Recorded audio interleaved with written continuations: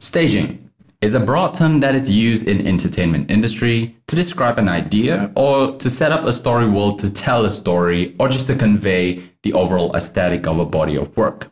It's one of the most oldest and the most general of all principles because it intertwined with so many other aspects within the entertainment industry.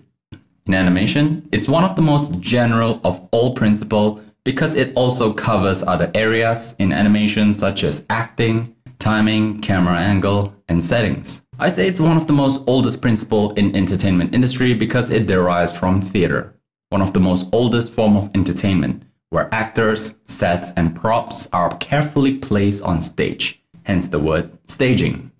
In Ollie Johnston and Frank Thomas's Illusion of Life, staging is the presentation of any idea so that it's completely and unmistakably clear. And in live action stop motion, this also means what you choose to include in the frame and tell your story and how you direct the viewer's attention to tell that story. In essence, you're communicating to your audience, look at this, and now look at this, now back at this.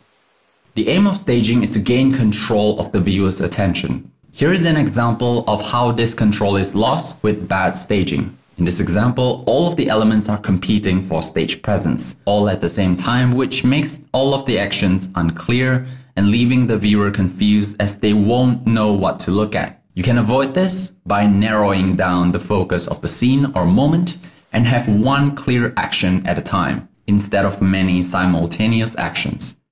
The background should also not distract the viewer's attention with a lot of details, especially if it's unnecessary. The camera also plays an important role in staging as well. It is, after all, what the audience or viewer will see. As a general rule, small action and expression should be kept in a tighter or a more close-up shot so the viewer can see the action clearly, whereas bigger action should be framed further or in a wider shot. You can also plan your shot accordingly to what you want to show the viewer.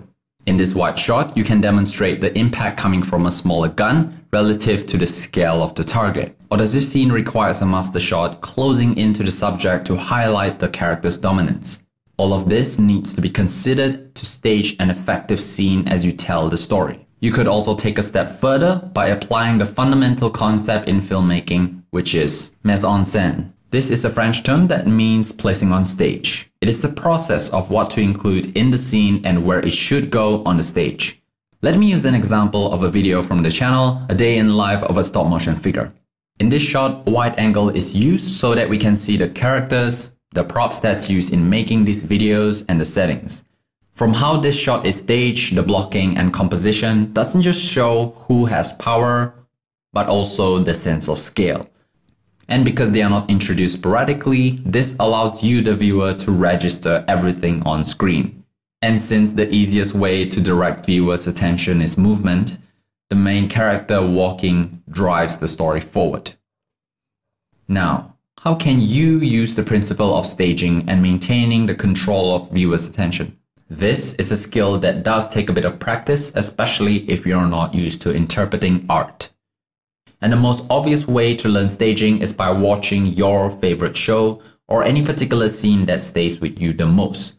Notice what they do and how they stage everything, and if you can apply similar elements or technique in your own work. Having a storyboard does help visualize what the viewer will see and help you stage the scene more clearly. If you're not starting from a storyboard or just testing out ideas, do a test shot. Try different camera angles. See which fits best, maybe a different lighting or switching sets or props, maybe that helps drive your point across better. You can learn a lot from this exercise even if it's just a still image. This could tell you what to include or just as importantly, what not to include so that the action or scene is unmistakably clear. Additionally, if you have a timer or a stopwatch during your test shot, this could also help you with timing, knowing where to pause and pace your video better. And that's it. I hope you found this useful, and as always, if you enjoyed this, remember to drop a like and get subscribed and ring the notification for when the next one drops. Take care and I'll see you next time.